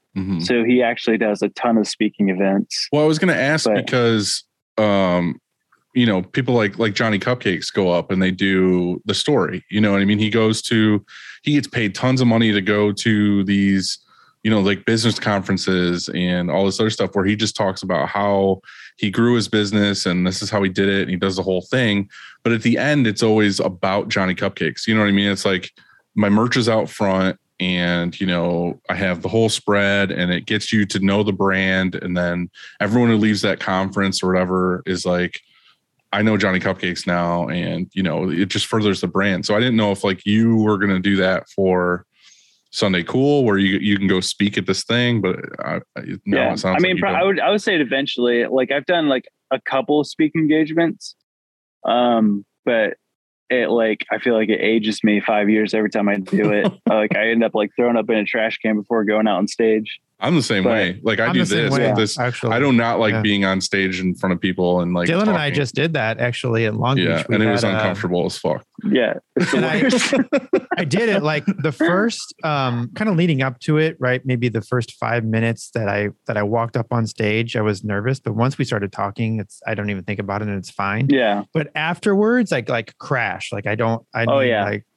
need to be by myself, basically. Well, the funny thing is we can sit, the three of us right now could sit here and talk and we can have a conversation, but we all know in the back of our minds, like this is still going to be edited and it's going to be put together nicely and all this other stuff. It's like, if this was live, I would probably try to be a step ahead of myself thinking of what I'm going to say so I don't sound like an asshole. Yeah, it's still like a couple thousand people are going to listen to it and it's out there forever. Yeah, like I don't care about that though. Yeah. They're not sitting right here being like, ooh, like they're, you know, they're in their underwear at their house. So speaking of editing, can I go pee real quick? Yeah. Take a break. That's the reason I stood up. Intermission. So, take us with you. Yeah. Okay. Yeah. This is kind of an off question from what we were talking about, but real quick, how do you guys deal with like air conditioning there at the shop? Do you guys have it? Is it fully AC or is it just doors open? No. We just got an AC installed in our shop this year, right? Yeah, this year. Yeah. So, but like with those dryers running, I mean, it gets dummy hot in there. And the 125. Yeah. So my brother just said like in the summer we had 125. So plastic's all gelling Yeah. No, he Yeah. says. Well, he you're uses doing water-based. Yeah. Yeah. So But kind of even- back to the production part, you said you were doubling. So are you still in the original building, or when you were doubling and you had to add, like team and also equipment, did you have to move a few times? I mean, how do you pull that off? Yeah, so we were in the original outhouse warehouse, which was 4,000 square feet, but we bought a shop down the road and fully renovated it. And it was 10,000 square feet with office and warehouse. And we built another warehouse to host is it a 6-color? Yeah. Yeah, 6-color, and then a 2 single press. And so we had that in our other warehouse. We got 2 pre-runs. 2 pre-runners. Dude, bring My your brother brother's- in on this. He's just like I know. off on the side. Here, come. Oh, and now he's gone. All right. You guys didn't have to leave. I don't know what happened. Is this working? There we go. Yeah, you're good. Yeah, my brother. look at he this. can answer. He can answer all the technical. Yeah. Yeah, like as we kind of know what it's like to grow. We've been growing for, I guess, 10 years. At this point, though, we're sort of maxed out unless we would have to add a second shift, or we'd have to come in on weekends and things like that, which nobody really likes doing. And so I'm sure growing at that pace, you probably had to do some of those long days and Saturdays and Sundays and things like that. But how is it, how did you manage along the way to add to your team so fast and train people? Or did you contract out some work because it just came too fast? I mean, how'd you do it? Yeah. So a lot of our so it was really hard because Central Florida is huge, for screen printing. It's one of the biggest, but we're, just north of Central, like Orlando and stuff. And so a lot of our employees, we'd get them in young. They've never seen a screen print press. They've never seen anything like it. And so we had to train up a ton of people. And so a lot of it was just aggressive training. And we did do second shift, stuff like that. We tried contract printing, all that kind of stuff. And contract printing is so hard to outsource and find somebody that maintain quality of the turnaround, especially with water-based printing.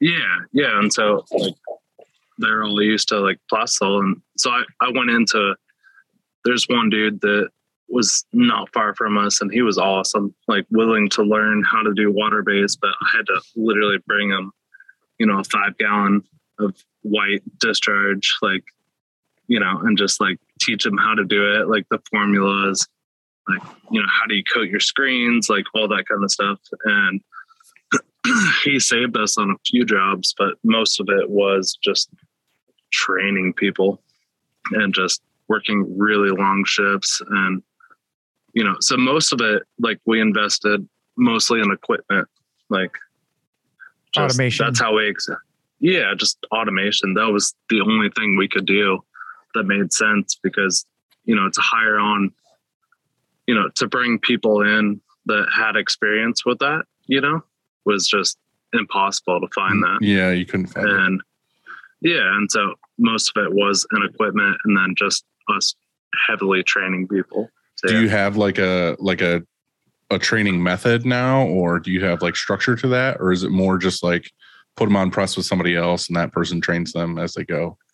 Yeah, we did it first. So it really started okay, you start in reclaim, learn, right. What a screen is, to start. And then we'd move you to catching, we'd move you to the press, stuff like that. So, but honestly, we don't really have much of a written out method. There should be more SOPs around it, but I mean, honestly, it is just when you find that talent, oh, this dude's got a knack for it, right. you put them on press and, they're going to start unloading stuff like that. And then and who looks out for that?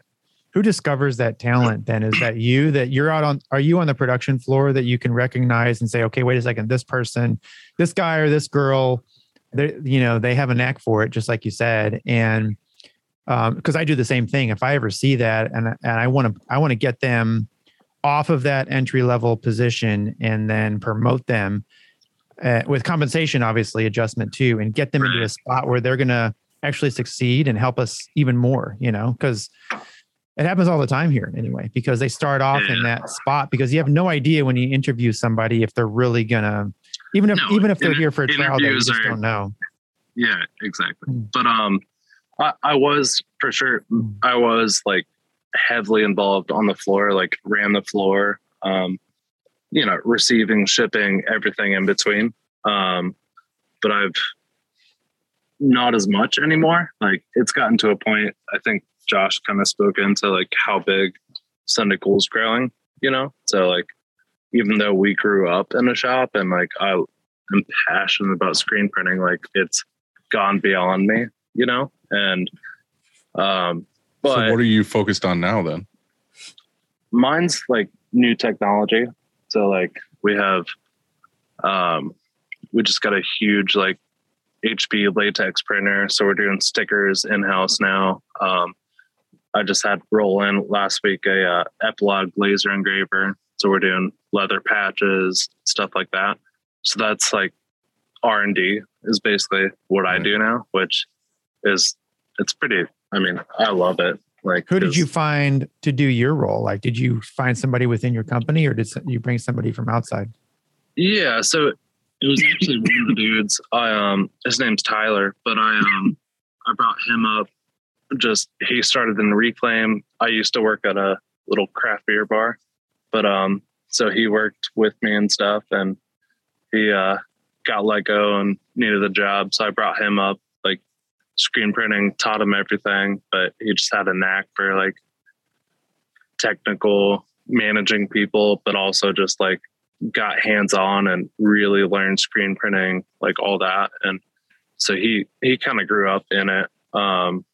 I'm going back and forth, but we had supervisors that we trained up that, to answer your original question, like they're the ones that kind of identify that now. So we have some guys that are hands-on that work it every day, and they're the ones that like, hey, like this dude's got a knack for it. Like really gets it, really understands what they're doing. Like they understand it. And so with your guys' growth, what are you looking at as far as print like technology? Are you just buying more autos and more dryers, or are you looking at like newer style autos or different manufacturers, or are you looking into the digital area at all as far as like hybrid printing or anything like that? Yeah. So I guess I'm kind of a purist sometimes. Like I get a little bit old school with like, I don't know how I feel about like DTG and stuff like that. Right. But like that technology is advancing so much, right? I see a benefit for that. Like there's a time and a place for technology to like help us out. Right. And so we haven't invested heavily into automation as far as like DTG or like digital squeegee or anything like that, but it's coming very soon for us. Which we haven't yet, but it's most of the graphics though that I saw you guys were printing weren't multicolor. Right. And that's, but we do get into, Vacation Bible School, like VBS and stuff. We do that stuff too. Yeah. Yeah. They're like stupidly like crazy colors, And so I think there is like a place for digital squeegee with us that I'm really intrigued by, because, you can lay down a base and just do like name drops, so we can print the same exact image, but there's just like name drop in it. So like whenever somebody comes to us for a VBS, we usually knock it down to one color. It just tends to be because like you said, there's just so many colors. And so we're like, look, well, it can cost this much, or we can do it for this. Yeah. Which, I mean, normally our art team, which we have, how many artists do we have? I think we have 6. Yeah. We have 6 in-house artists now. So they come up with like templates every year. So they take the like crazy like VBS and knock it down to like 4 or 5 colors, whatever it is. That's something I was going to ask you is being in such a niche market and seeing trends and seeing all this stuff. Do you guys make basically design templates for people where they can come in and be like, I want a 1B and put my church name on it? Yeah. So we do like a three types of art. So we do our own in-house templates. We do customer supplied art. And then we do just completely custom art that you guys are like, I want a lion eating a snake that's on fire. That's also surfing. It seems like that would be a standard template at this point. Yeah, I think so. I think it should be. Right. Yeah. Well, that's what I mean. Like, I feel like we do a lot of like construction stuff too. And I feel like you see the same stuff over and over again where it's like, dude, all right, I get it. The peaks of some houses with your company name and a crossing hammers and like the phone number. It's like, can I just sell that to you and just put your font on there and be done with it? Because so you guys have to do a lot of that then. Is that like all something that you guys offer like on your website, or is it something that Yeah. Okay. So, and what sucks is that everyone thinks that they're an artist, especially when ordering t-shirts. So it gets weird and complicated for artists, but it's a pretty cool service that we provide for, now, are you guys charging for art, or is that something that's kind of included for you guys? Yeah, we do an hourly charge for custom art and stuff like that. Okay. And then we do a fee for template design and stuff. So template and customer supplied art. We do like just a base chart, for separations and all that kind of stuff. Like if we have to tweak it, we'll do that. So you mentioned when you were kids, or Joshy, you mainly did when you were a kid, like you liked it pulling a squeegee, or you actually caught shirts or whatever you did when you were 10. Did you think it was cool then? Josh hated it. Yeah, I wouldn't say I liked it. I was forced. That was my question. So like, did your dad, first of all, did he pay you for that, or was it just like, hey, this is your chores? And it depended on the year. Yeah. There's one year my uncle was running operations, and he's like, "I'll pay you at the end of the summer," and me and Taylor never got paid. So, well, I used to pay my kid in like a video game or something. Like he would work, like all weekend or whatever, and then we'd go and buy a new game or something like that. But you got paid with food and a place to sleep. Right, exactly. Raw eggs, Napoleon. Yeah. And so like so you're saying like you didn't think it was cool when you were young, and like at what point did you come back to it and you're like, hey, you know what, I really do like this, it's pretty rad, like this is something I could do. He's not there yet, and I'm still not there. Taylor's there. I think it's cool screen printing, just because I think it's just like when you grow, it's like when you live in your own hometown, and it's like, I just want to go do other stuff because you get so sick of your hometown. But when you leave your hometown, when you come back, it's just like, I love my hometown kind of thing. I've done that exact thing. Yeah. I just did it. Yeah. So that's kind of like me with screen printing, is like, I grew up with it literally my entire life. So I'm like, I hate screen printing. This is stupid. But like when I remove myself from it and go back, it's just like, I know it, you know screen printing. You just don't love the actual physical act of screen printing. Yeah, I like making up British accents and filming myself. Well, it's kind of funny. Like it worked out, obviously. Like your brother's really good at the screen printing and you're fucking really good at marketing. So like it obviously worked out for you to be like, Dad, I don't want to do this. Can I do something else? And then like, I feel like your part of that kind of blew up the screen printing. You know what I mean? It's not like you just like slightly assisted.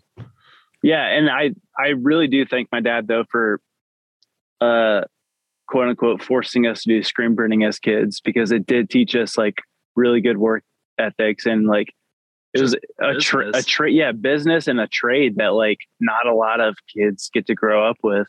Right. 100%. So that's cool. You said your dad is like a business whiz. Is like he teaching you guys a lot of that stuff to where when he wants to not do it anymore, you can kind of take over, or how's that going to work? Definitely. For sure. Yeah. So me and my brother, and we have a little sister. It's like my dad is this like epitome of just like, or like all inclusive, like just a real good businessman that works hard.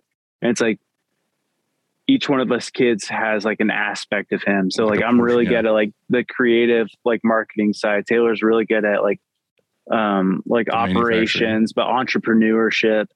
And my little sister's just like the most strategic person ever. So like we all learned aspects of business through him, but none of us possess all of who my dad is. So we all gonna have to work together or we're screwed. Does it work out that the middle child is the clown, like the class clown type? Is that I think so. supposed to go? Yeah, we're the most neglected. So do you guys all have to have long hair? Yeah, it's part of our cult. So it'd be better if your sister had like a shaved head. Yeah. The pixie cut. She's just wearing a robe in the background. Right. So this is a question for each of you. Where do you guys see things going in the future as far as like your videos and Carl and all this stuff? And then where do you see production going? Because we said there was a ceiling, or you want to finally get to a spot where you're like, all right, enough is enough. We got enough building. We got enough presses. We got enough employees. Where do you guys see things going in the next like 5 years? Yeah. From the video side, I could see, I mean, it's kind of been in the works of my department kind of eventually branching off and becoming its own LLC for like a video production housing site. So my department right now, we make like video curriculum for like some kids ministry stuff. And we get like paid gigs where we get like a couple of months ago, we flew out to Colorado for a youth ministry event and like filmed 4 videos and got paid for that. So like I eventually see my side of stuff turning into its own like video production for the church market. Yeah, that'd be because that's what I'm passionate about and good at. So yeah, that's for me. For Taylor, I don't know. Yeah, I mean, I think operations, it's like constantly just like, how do I keep up with this? You know, like we're growing so fast, but I mean, for me, I'm super fortunate now where I've kind of stepped into this role of like, all right, like operations going, you know, the day to day, but for operations, it's just like, what's next? Like, how can we be experimental? Like, what does the industry want? Like, what do they like not know they want, you know? And so like, that's been fun for me, is to like, just new technology and like experimenting. Like I get to experiment like all day and I love it. And so I think that's what's next for us, or at least for me, is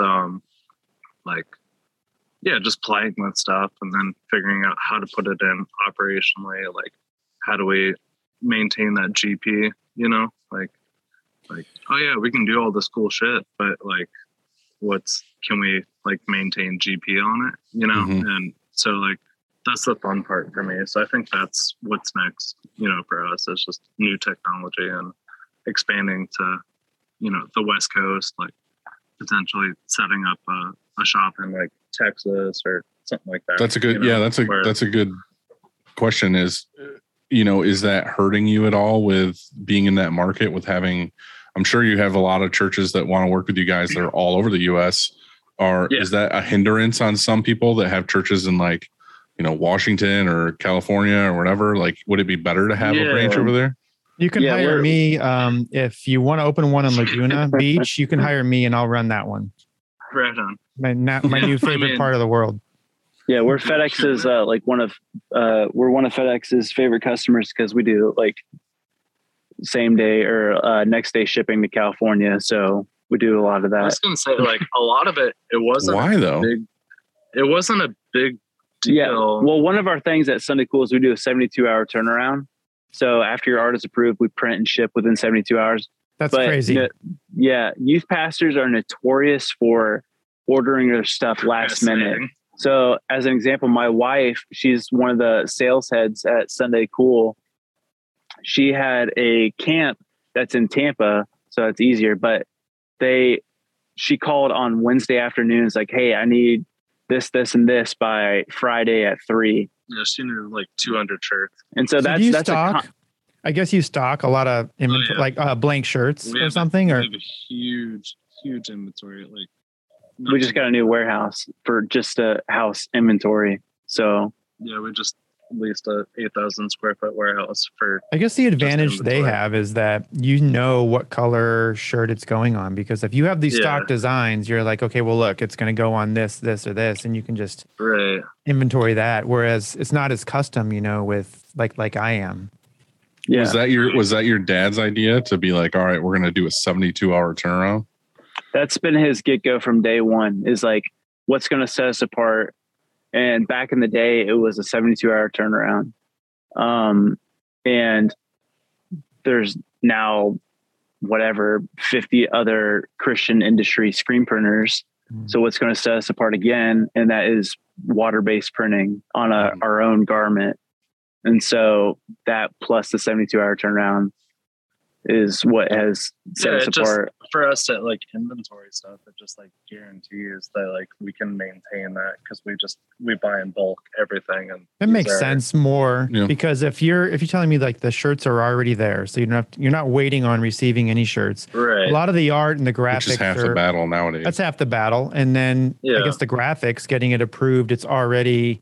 They're choosing a design, and all you're doing is maybe proofing the name drop. Well, not always, but yeah. Not always, but Yeah. And then you ship within 72 hours. I guess that's on them if they want it overnighted or 2-day or ground. Correct. Or whatever. Sometimes. Yeah. Yeah. But yeah, like opening up a West Coast shop for us, like, because we'll ship it in 72 hours, but how long does it take FedEx or UPS or a USPS 5-day ship to get it there? California? Yeah, and so that's probably our next step, is just like going out West Coast, because then it's like, all right, so we're 1 or 2 day from Florida, or we can go West Coast, then we're 1 or 2 day ship, because like Josh said, like youth pastors are notorious for being like procrastinators, and like I need it like this weekend, dude. Like I messed up, didn't place my order. Like now, be honest, how often does that not happen? Where they're like, I need it for an event we have at church this weekend, and it doesn't show up. Dude, like our schedule is based on, we have like when it sort of has to go, and then we like live on like must-have dates. Yeah. So like this church, like we have no buffer date. Like they have to have it on this date, or like they will not come back. Now, do you guys, I feel like with that 72-hour thing, and like, they need it for a thing like that weekend, do you automatically have like a business buffer day where your must-have date is actually the day before it actually has to ship out, just so you have that 24-hour buffer? Yeah, for sure. Yeah, because I mean, you're always gonna mess something up in production. Right. And I'm not trying to put on you guys. Like, we're both definitely guilty of like shit happens and like it doesn't get there sometimes, and it's just kind of like most of the time it's you ship it out on time, and then UPS or whatever has a weather delay, and then you're just screwed. But the customer doesn't care about the UPS thing. It's on you. They look at you and like it didn't show up. No, for sure. And that's, I mean, COVID really screwed us with that. With like, I'm not gonna sit here and call out FedEx, but like FedEx really screwed us over, with like hitting those must-have dates. And we just, this is who we are as a company, is like we make it right for customers. And so if FedEx wasn't going to get there on time, and we shipped it on time, like we did everything correct, like we still would like reprint that job and like next day just to make sure they had it on time, and so they would get double the shirts. That's huge, because that's expensive, obviously. Yeah, it's hugely expensive, but it's also you get a customer for life too. Yeah, so it's like you spend that money in the moment, but then it comes back to you twofold. So I've had I talked to Dylan about this a minute when we were chatting before we came on, and this happened to me this week, and I'm just curious if it like this is happening to your shop and also your shop, Dylan, because we have to hire somebody. So I had somebody put in 2 weeks in quality control, Yeah. And I mean, I guess that's a good time of year to do it because we're getting ready to ramp up and get busy. So I got to figure this out now. And so the past few times that I did a job post, I did it on Facebook. And so I thought it was really great because you can create this job post. You can kind of manage the job within it.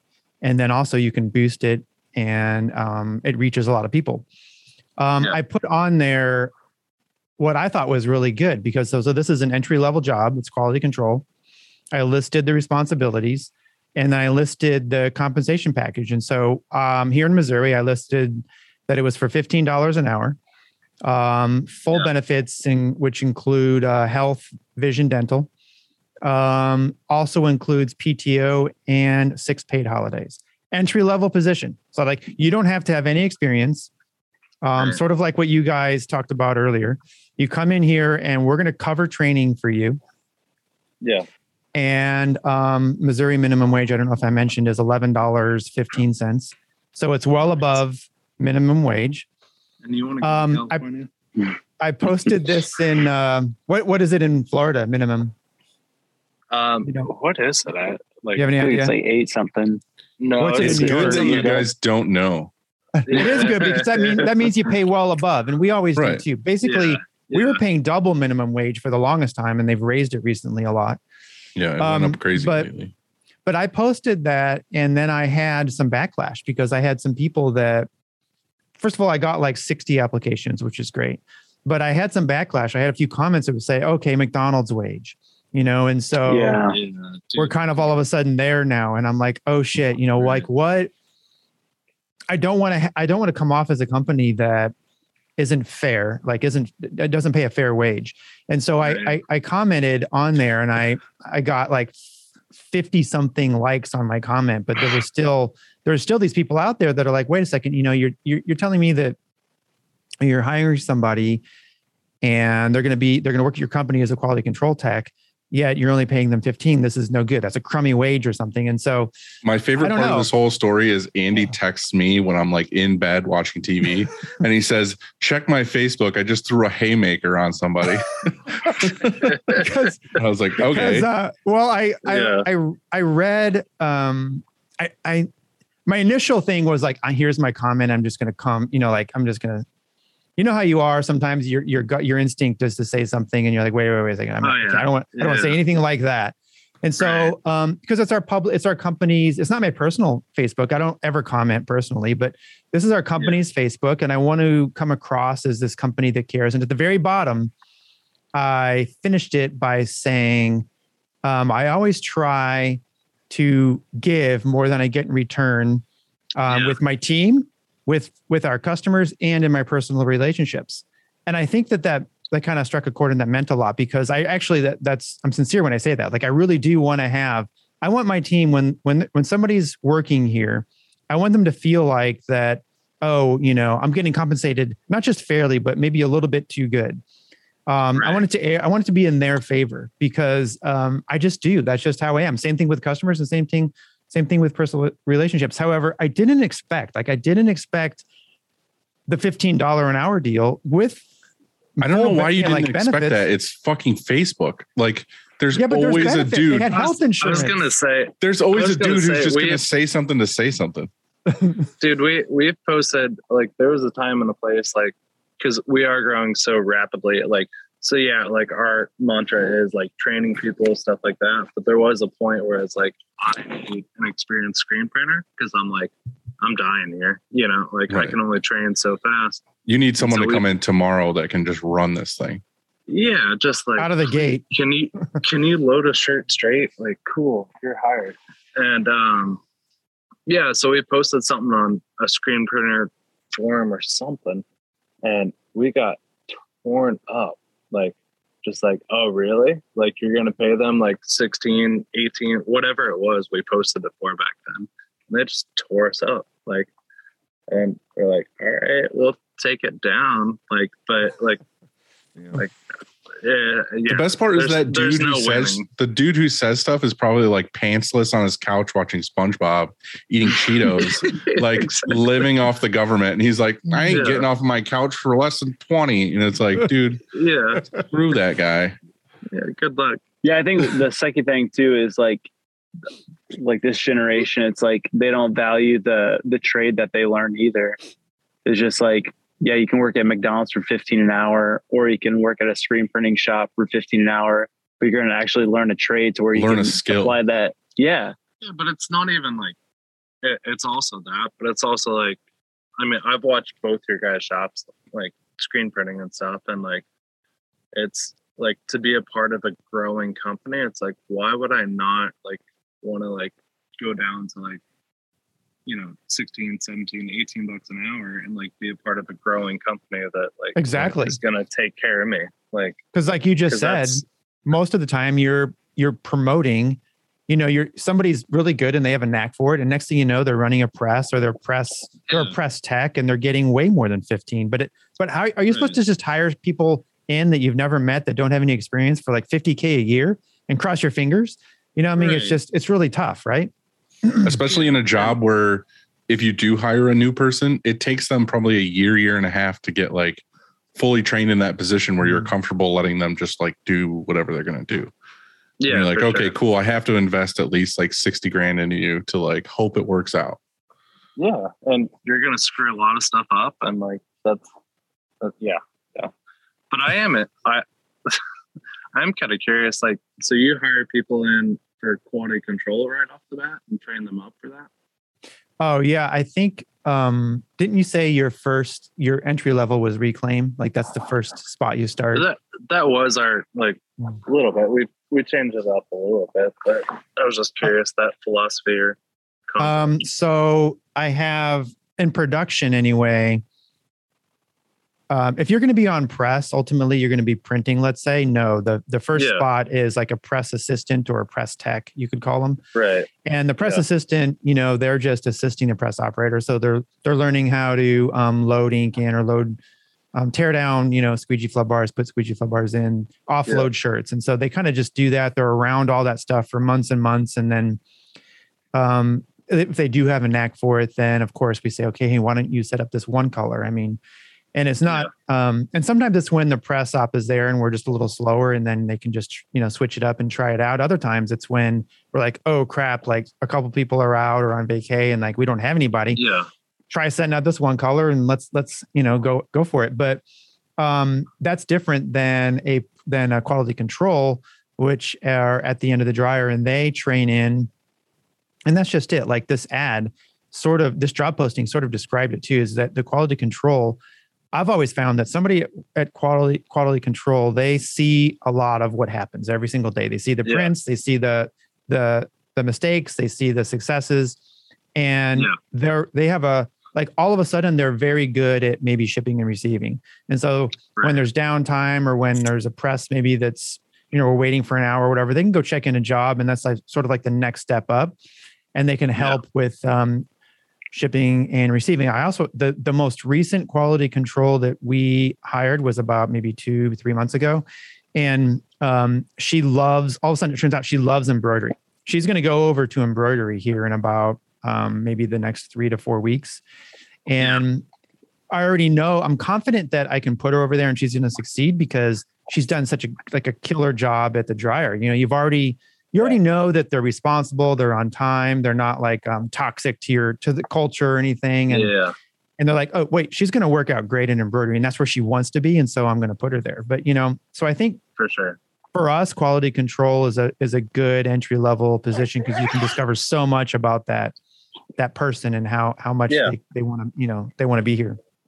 For sure. Yeah. That's what, scares me the most. Sorry to interrupt. No, but it scares me the most sometimes because we've started going towards that, just like let's start them out as a catcher and stuff like that. But we've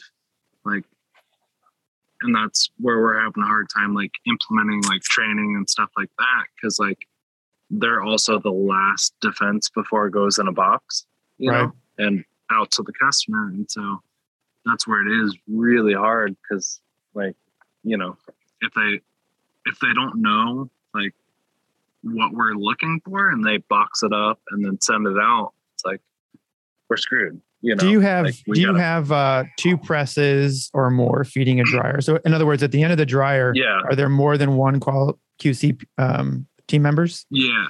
So we have 2 presses per dryer. Yeah. But at the end of the dryer, do you have 2 people laying out or one person? Yeah, we have 2. Sorry. Yeah. Okay.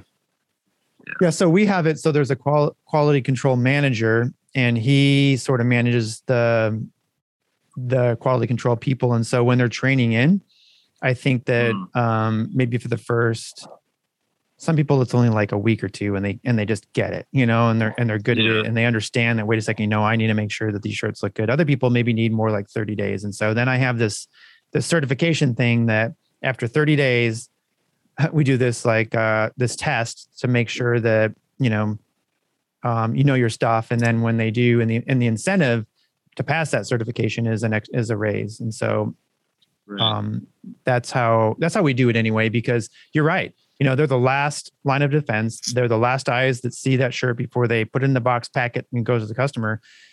And every once in a while, it still slips through. I mean, I'm not going to say it's perfect, but every once in a while, we're like, oh, wow, I can't believe that you put that in a box. Like, this is crazy. The customer will send us a picture, and it's like, how did that happen?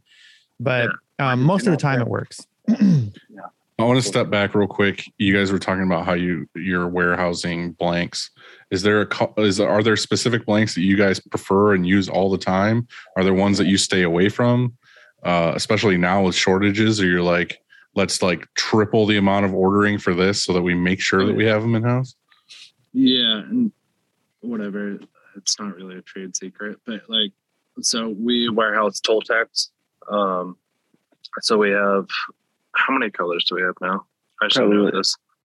But 10 or so. Yeah, we have like 10 colors of theirs, like all the O202s that we warehouse. And that's it. That's all we warehouse. Which is getting ready to be SNS, right? No, it is SNS now. Yeah. Oh, it happened. Yeah. Mm-hmm. Oh, it happened. My favorite shirt of all time was the ELO, which merged into Telltale. You couldn't stand it? Well, my thing is, I hated it. My thing is I love it because it fits my fucking weird body. Like it's like a little bit longer, and the sleeves are a little bit longer, but it has a tight neck. So like my personal shirt that I own, like I probably have like 2 drawers full of the same color of that tee because it fits me. Yeah. I hate, well, I shouldn't say I hate. Our customers don't listen to us, but like, I don't like O202s at all, like personally wearing them, but like all I wear is comfort colors. That's all I wear. But yeah, so O202s work tremendous for us, and our customer base like loves them, and that's what we warehouse that. But with the merger, SNS kind of called us out on it, like because we had an agreement with TSC where they inventoried a lot of this for us in Georgia. And when they merged, they basically said like, hey, you guys have a lot of inventory here. Do you want it or not? Because if not, we're going to release it to the public. And you had them housing it for you. Yeah. We had some in-house because what we do is they're all pull tags. And so we pull tags, private label it with Sunday Cool. Oh, so you're private labeling everything? Everything. Yeah. Dang. Yeah. Our inventoried line, stuff that like customers want, like special shipped in. We don't private label that. How are you private labeling them? Are you screen printing it or transferring or pad printing? We pad press. Yeah. So you have a couple people just pad printing tags. Yeah. Yeah. We have 3 pad pressers that just pad press all day. I just saw at Long Beach a pad press that I'm probably going to buy this week. And it just works so great. Ink Cup, it was called. Yeah, we have 3 of those. That's what we have. So do you have, my only concern is that, and I don't know how much fleece printing you do, is that there's I don't think it looks quite as good on fleece. And then second, It doesn't. It doesn't. And then second, what about hoodies? Because the one I looked at, you couldn't really get that hood around. Yeah, we private label is t-shirts. We don't do hoodies or sweaters or anything. How do you do those? You just leave it? Yeah, we just leave those as is. I You're mean, just talking about we your call stock it stuff. Yeah, just stock. Like, so we do inventory, hoodies as well, but t-shirts is the only thing we private label and really push as our own private label. So, are you feeling like the private labeling is helping you branding wise, or is it just something? Absolutely. No, it's huge. Yeah, it's definitely, because it's our signature line, and we'll have customers that like will have a Sunday Cool shirt with a private label, and they're like, we tried to use our local vendor and they sent us this Toltec shirt and we hate it, but we love the Sunday Cool shirt, and it's the exact same shirt. Same. Yeah, it's the same shirt. Yeah. That's amazing. Yeah, but it's the same. There's power in the name. Yeah.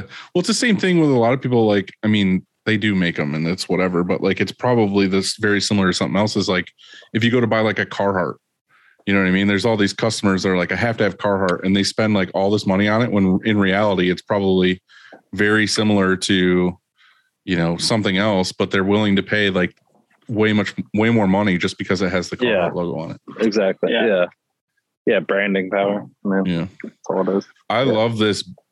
What we're getting right now. It looks like you guys are like, you know, you got the fire on your face. Oh yeah. That's it. This is the cult of Sunday Cool. Right. Yeah. You're just going to fully pull your hood over in a minute. Yeah. Start chanting.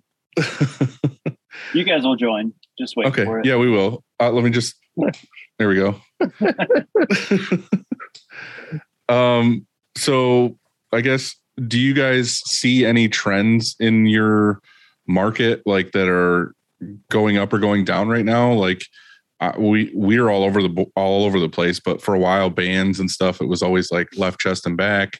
For the church industry, are you seeing anything constant now, or is it? We're fortunate because the church market, one of our artists he's now our brand manager, but he put it in perspective of like the church market is typically like 3 years behind today's trends. So like this, so in a sense, we can always kind of stay ahead of the trends, you know, right. Like we're prepared for what's next. That's always been the case, but it's weird now because the trends or the Gen Z kids are now starting to become the youth pastors and like our main clientele, and they're up and up with the trends. So like we've definitely have seen a transition in.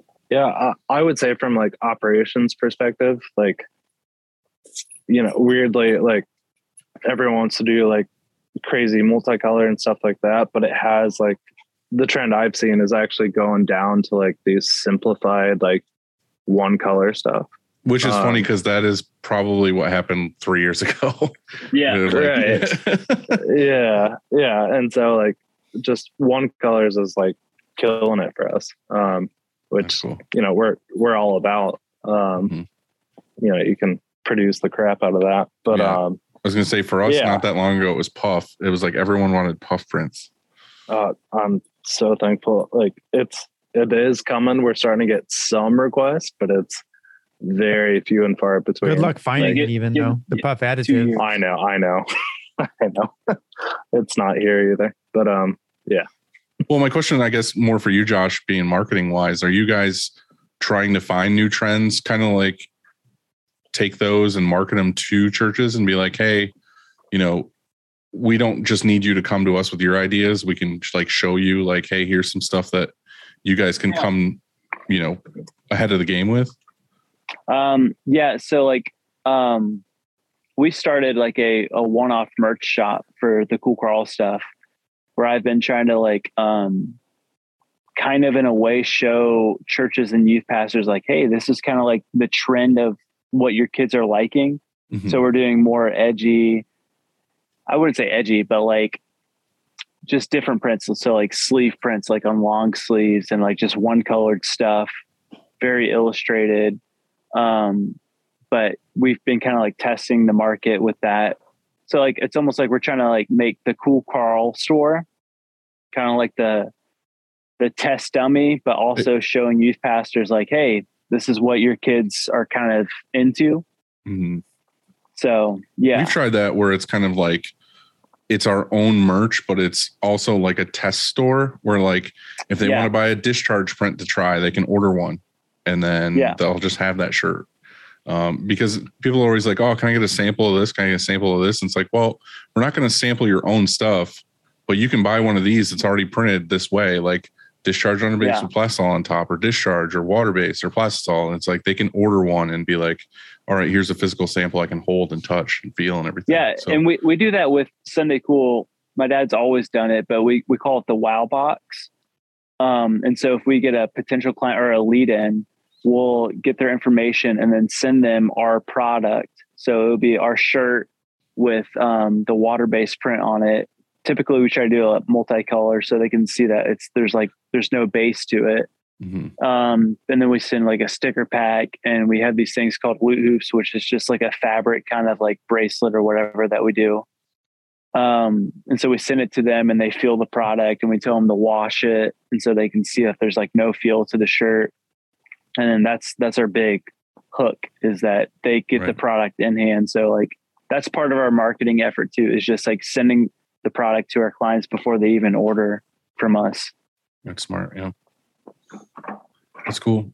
And well, do you have any questions for us at all?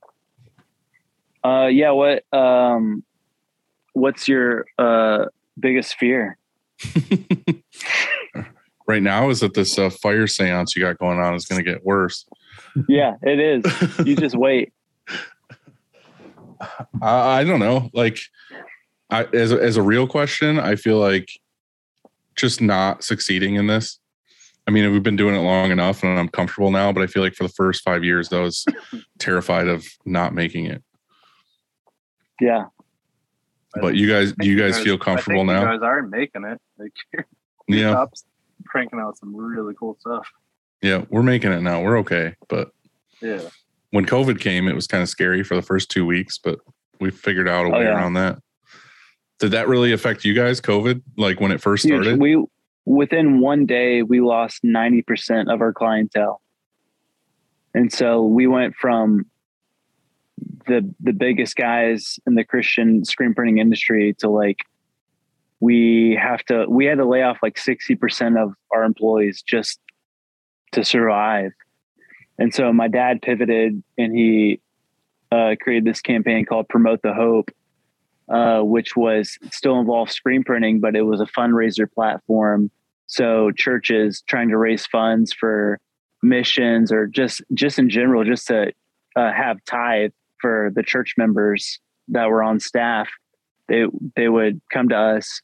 We would print their shirts, and we made their own online web store, and it was just one-off. So we would ship directly to the people that bought the shirts. Right. So that's ultimately what kept us afloat. We did that, but also for like small businesses as well. Like that was. Oh yeah. A huge. Like, so we did like tattoo shops.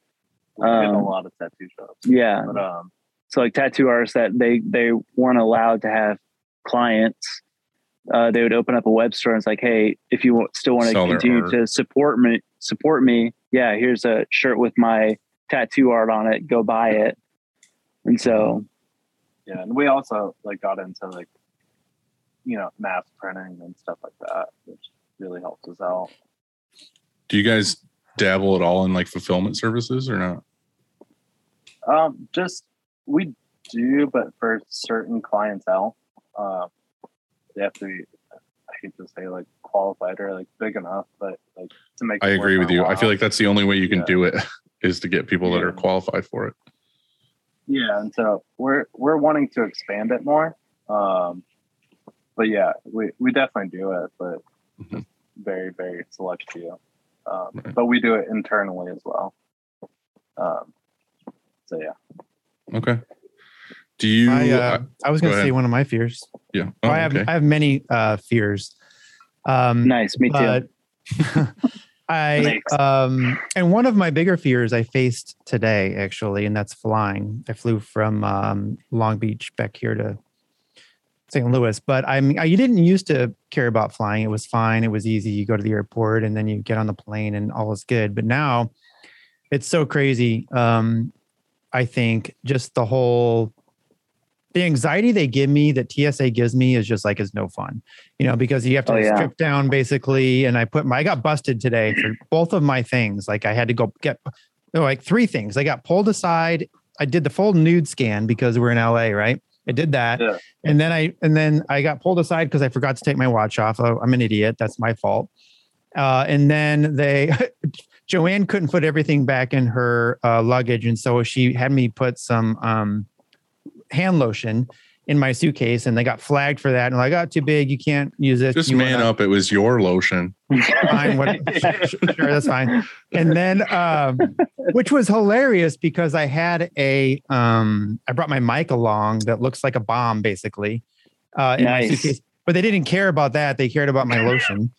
Or Joanne's lotion. And then in suitcase, they're like, do you happen to have a bottle of water in here? And I'm like, no, but maybe. And so they dug through that, and there was all kinds of wires in there too, because I had headphones and chargers and laptops and everything. And then they pull out the bottle of water. Like that's the bad thing, a clear bottle of water. And they say, do you want to go check your bag, or you want to throw this away? I'm like, they don't want you to waterboard the pilot. Yeah. But I love, actually, it's the coolest thing ever, flying, because when you take off, it's just so beautiful and it's fun and all that kind of stuff. But they just ruin it for me because now I'm scared somebody's going to blow up the plane. But so I have a fear of that. With water. With water.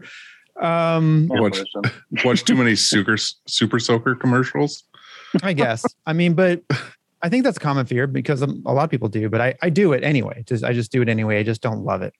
And then I would just say, because I was thinking about do I have a fear of this place failing? Not really, because if it did, then it does. And I would just either do something else or just start over and then go make it work again, But mainly because now that I'm getting older, I have a fear of just the health of myself and my family, because I didn't mention this earlier on the show. So deep. But I will now, because I was in airplane mode. We land, and then my phone, I turned it off of airplane mode, and all of a sudden I get it just gets lit up in my phone. I have a bunch of texts, and it's from Joe's sisters, and her dad had a heart attack while we were in flying, and it was in surgery. And I'm like, oh my God, this is unreal. And she starts crying. We get off the plane, call her mom. He's out of surgery, got 3 stents. It is doing great. Said some prayers with her. And then I came straight here because I might have to leave on a plane again tomorrow morning. And so I wanted to come do this. And so, for me anyway, because I can control a lot in my life. Like I feel like I'm in control of things, for the most part. My decisions anyway. But when it comes to health, I'm sort of helpless. And so, wow, that's probably my fear. This is the deepest we've ever gone on this show. Yeah. I was going to say my fears are communism and belly buttons, but I feel like that's inappropriate. I have a great belly button story. Belly button story. Yeah, I'm pretty sure I've told this belly button story before. But I had, oh, you want to hear it? Okay, cool. Yeah. So I don't know, 15 years ago, Brian, who works with me too, he's been with me for forever. I had this infection or weird thing in my belly button where it was leaky and pussy and gross. Oh my God. And he was on the computer at the house, and I stuck my finger in my belly button, came up behind him and wiped it on his upper lip. No. No. And it was obviously the grossest thing that's ever happened to him. But he said he couldn't get it off because it was waxy and water would beat up on it. Literally a nightmare. Well, you said belly button, so I thought I would indulge. Cool. I won't be able to sleep tonight just thinking about belly button juice rubbed on my upper lip. Well, You're welcome. Well, Thank you. I'm so glad I did this. Uh, Yeah. all right. Well, let's do some quick takes, Andy. Yep, sounds good. Okay. It looks like I'm first. So, what's one thing you need every day? Water. A bottle of water. No, that's not even true because I'm really slacking on hydration. Air. Next question. Okay, Just cool. kidding. I like how these. No, air. No. One thing I need every day for real. Just my family, man. Like I love. Like at the end of the day, coming home to my wife and my 11-month-old daughter is just like, I really need that. Like, is it so get caught up in like work and business and all this stuff, and like just coming home to that is just like the most fulfilling, life-giving thing ever. It's your safe space. Yeah. I get it. Also air, because And air. I would die. And water. Yeah. You need water. And water. Right. Yeah. Okay. Okay, hold segue. on. We got to go to Taylor. Yeah. What's your? oh yeah, no, I mean not to copy my brother, but yeah, my fiance and just like my fiance and air and water. That was literally copying. He's like, not to copy Josh in any way, but air, water, and my family. That's why I prefaced. Not to copy, but I hope that's how this whole thing goes. Yeah. Favorite snack? Favorite snack. I like. Oh, shoot. almonds. The combination of air and water. Yeah. Ice. Almonds is your favorite snack? Almonds for sure. So like Is that how you say in New York? Almonds. Almonds. No. almond yeah. joy. Do you like almond joy? Like the candy No, bar? No, just straight almonds. Straight almonds to the face. Like the Almond Brothers band? You guys like them? Sure. Pass. Yeah. Yeah. I don't even know what my go-to is. I guess just crackers. I'm Just a big, saltines. Florida crackers. I'm a big chip guy. Yeah. All right. I love chips too. I mean, yeah. I'm just trying Chips to are think of my good. go-to snack. What kind of chip though? So besides just any chip, or is there a certain chip? No. I'm very particular in chips. I like kettle cooked chips. That's my go-to. Like the Cape Cod, the Yeah, those are good. They're like cracked black pepper. not bad. I like those ones. It's my crack. Andy? Where is your happy place? My happy place? Mm-hmm. At his parents' house next to the fire with his brother. Yeah. It's at home or in the mountains. I love the mountains. Okay. But home is my favorite. Are you and your brother? Is he Mine- going to say the home is mine's- mountains? No. No, mine's definitely like there's a certain road around here, like motorcycle ride, like on this particular road down the road. I feel you on that one. What shows or books are you into right now? Shows. Right now we're watching Silicon Valley on HBO. It's amazing. Which I love it Gets more the than bet. anything. It's so funny. We're Yes. not like not me and Josh. No, me and my wife. How The far person into I it are sleep you? with. We're in season 4 right now. Jin Yang is my favorite by Dude, far. he's my favorite. He's so funny. Him and Eric yeah. back and forth are the best. Yeah. Jing Yang! Yeah, We so still do that's that what to I'm this into day. right now. Yeah. Okay.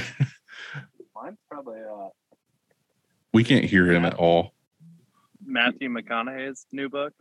It's good. Oh, Yeah. in the book. It's so good. Yeah. Are you listening to it though? It's way better if you listen to it. Oh yeah. Yeah, it's so great listening to it. Yeah. Because it's Yeah. him and it's crazy. We read 12 books last year. Well, I did. Dylan read about 3 or 4 or something like that.